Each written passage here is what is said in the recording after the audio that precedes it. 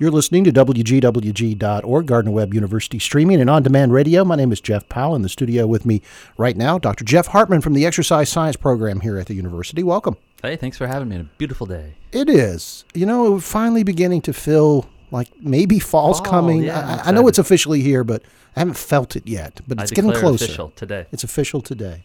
Yeah, I think we started off in the 50s today. That's it's a beautiful day for my run. Good. We're not talking about running today, though. Well, tangentially, I guess we are. Okay. Just because I relate everything back to running. Well, you should. Maltodextrin. I had someone text me a question about maltodextrin for endurance running. What did I think?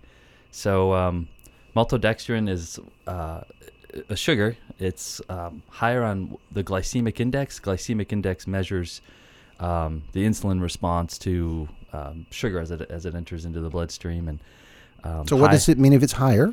High GI foods means the sugar gets into your bloodstream quickly and it causes your insulin levels to spike quickly. Lower GI foods means insulin doesn't flood into the bloodstream quite as quickly. The sugar doesn't enter. So if you're running, which one do you want? Well, that was the question. Okay. This is a high GI sugar. It's higher than your table sugar that you would have at home. It's gets into your blood really, really fast, causes your insulin to rise really, really quickly. And that's not a good thing for a runner. Okay. It's a good thing immediately after your run because you want to replenish all of the sugar that you've just spent running, either short distance or long distance. You need to replenish. But during a run, if you dump that sugar quickly into your bloodstream, causes your insulin to rise quickly, it's going to start to suck sugar out and too quickly, and you'll what runners affectionately know as bonk, or basically you kind of run into a wall because you're getting too much taken out too quickly. In addition, consuming sugar drives your body to burn sugar. Your body loves to burn carbohydrates, so you enter into this vicious cycle, right? Quickly into your system, quickly burnt, quickly needs to be replaced, and it's this vicious cycle that's hard to break from. So avoid it.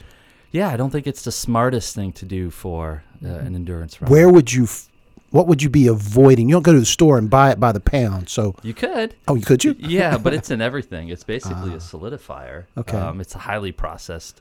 You're not going to go to a tree and pick it off the tree. Yeah, so just read food labels. This person wanted to know about supplementing with it directly, like scooping it into some water and chugging it down. And you said don't do it. I said don't. And interestingly, like we talked a little bit beforehand, maltodextrin is shown to interfere with the natural good bacteria in your gut. And as we learn more and more about the bacteria of your gut, that is something you don't want to mess with. Because once it gets out of balance, it's bad, and it's hard to get it back into balance. Absolutely, yeah. Now, the thing is, a lot of that seems to be about processed foods. That's a whole nother topic. Yeah. All right. Exercise Science with Dr. Jeff Hartman here at WGWG.org. You can check out the playlist on SoundCloud. We've got, hundreds of these things now for people to listen back to. You can follow us on Facebook or Twitter. Keep up with the very latest. If you've got any questions for Dr. Hartman, comments, questions about what kind of sugar is what, just email us here at the station, info, INFO, at